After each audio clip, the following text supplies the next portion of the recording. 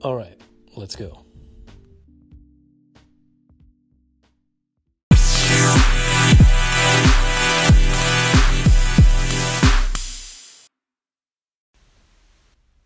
Hello, and welcome to the first episode of the podcast, The Story Is.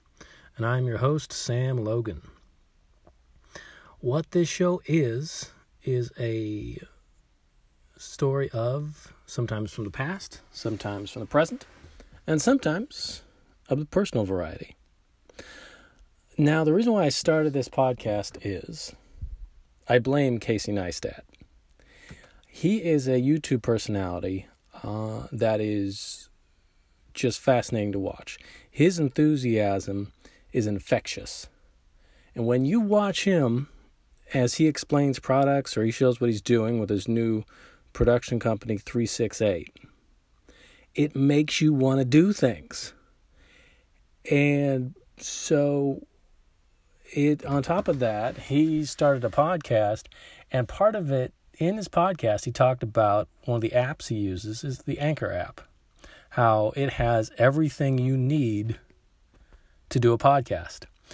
And that's all I needed to hear. It was easy. All you needed was a phone. I was in.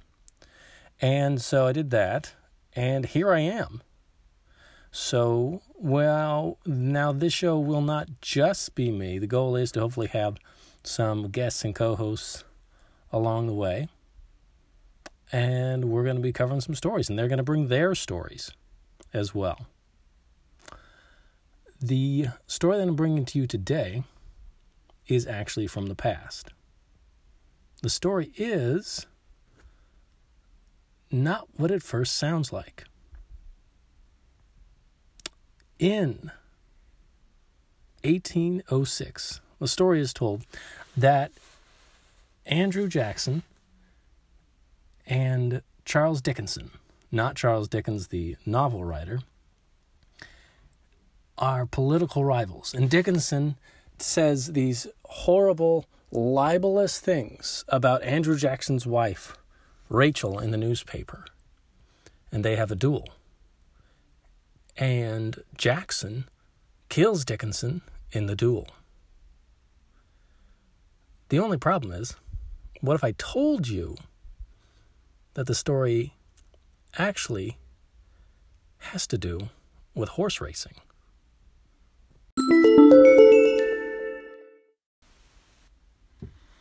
Our story actually begins the year before, in 1805. Andrew Jackson and Joseph Irwin are horse breeders and horse racers. So they agree to have a horse race. But before the race can even take place, Joseph Irwin's horse comes up lame. He can't race the horse. So Jackson, as agreed upon, has Irwin pay a penalty for the horse coming up lame. Well, Irwin wasn't wild about doing that, but eventually did pay the fee.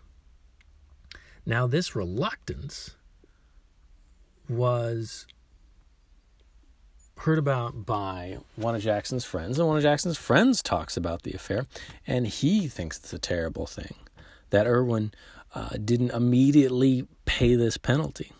Well, Joseph Irwin's son-in-law just happens to be Mr. Charles Dickinson, who overhears Jackson's friend talking poorly about Irwin. And so he starts arguing with Jackson's friend. And so that causes Andrew Jackson to go in and argue with Dickinson. And they have a back and forth. They have arguments that go not only in the personal, but go out into the press as well. Dickinson ends up going into the newspaper and calling Andrew Jackson these terrible names. At some point during this argument, because this whole affair takes an entire year for us to get to the duel, at some point, yes, there is a instance where Dickinson also says terrible things about Jackson's wife, but he also apologizes for it, and Jackson says he accepts his apology. But their argument continues. They're back and forth until we have a duel. Now, they have to move over from their state from Tennessee to Kentucky because dueling wasn't allowed in that state. Now, the day of the duel,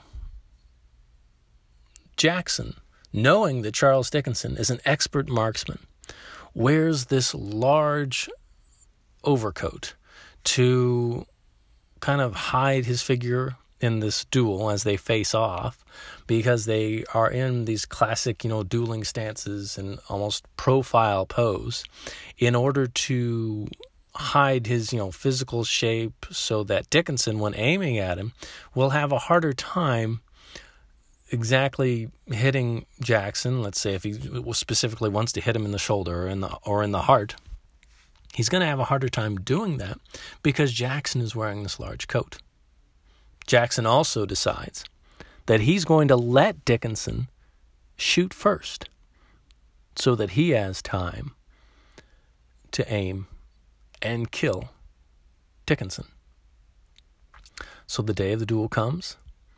Jackson's in his large coat, and they square off, and Dickinson shoots first. And he believes he shot Jackson in the heart, but Jackson doesn't move. Dickinson exclaims, "Oh my, have I missed?" Jackson doesn't stumble. He stands right there. And Dickinson stands there too because he's obligated under the conditions of the duel. Jackson shoots Dickinson in the stomach, and Dickinson goes on to die from his injuries. Jackson was shot as well. Dickinson was a good marksman, but missed Jackson's heart. But he was shot so close to his heart that it was inoperable.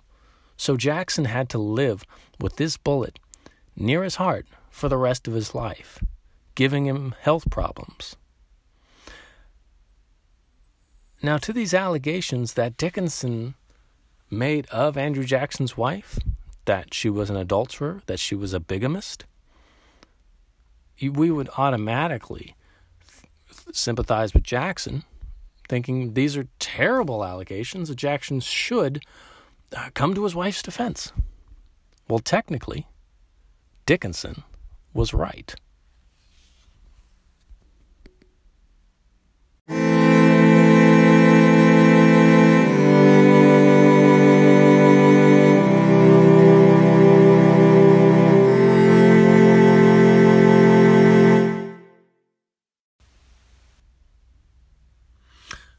The allegations were actually true. Rachel Jackson was married to Andrew Jackson, was married to her previous husband when she married Andrew Jackson. Now, she didn't know this at the time. When she had left her husband, who people say he had a reputation of being mean and unpleasant and possibly violent and abusive, when she left him, it was her understanding that he was going to get the divorce. And her husband, in fact, petitioned for the divorce, but the court never granted it.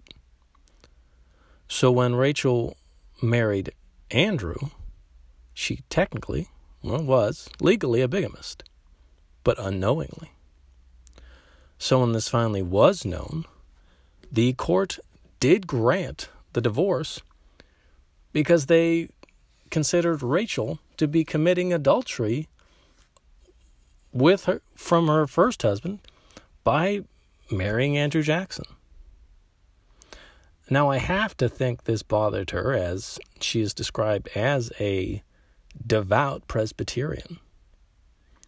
And she probably was also very bothered by being maligned in the newspapers, if she was in fact maligned in the newspapers, but maligned by other people.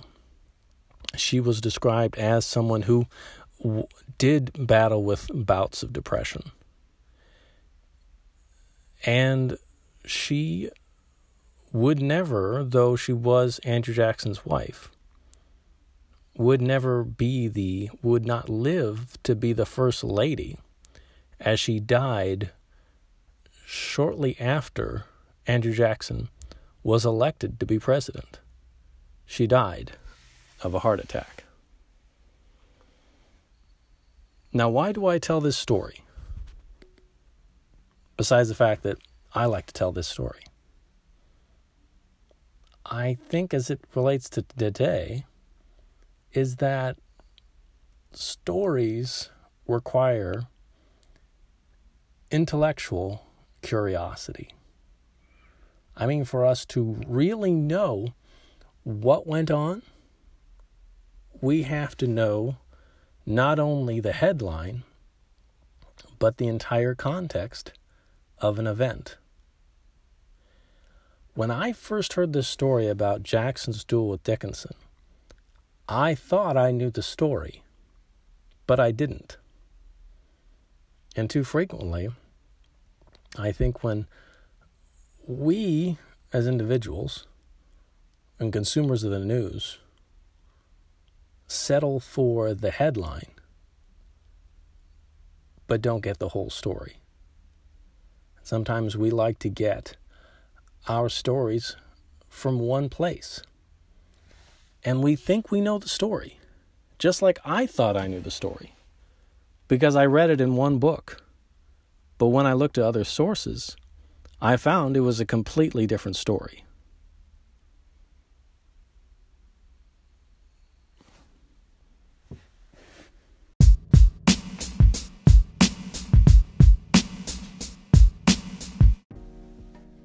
Next episode, the story is 3 white men are indicated in a murder.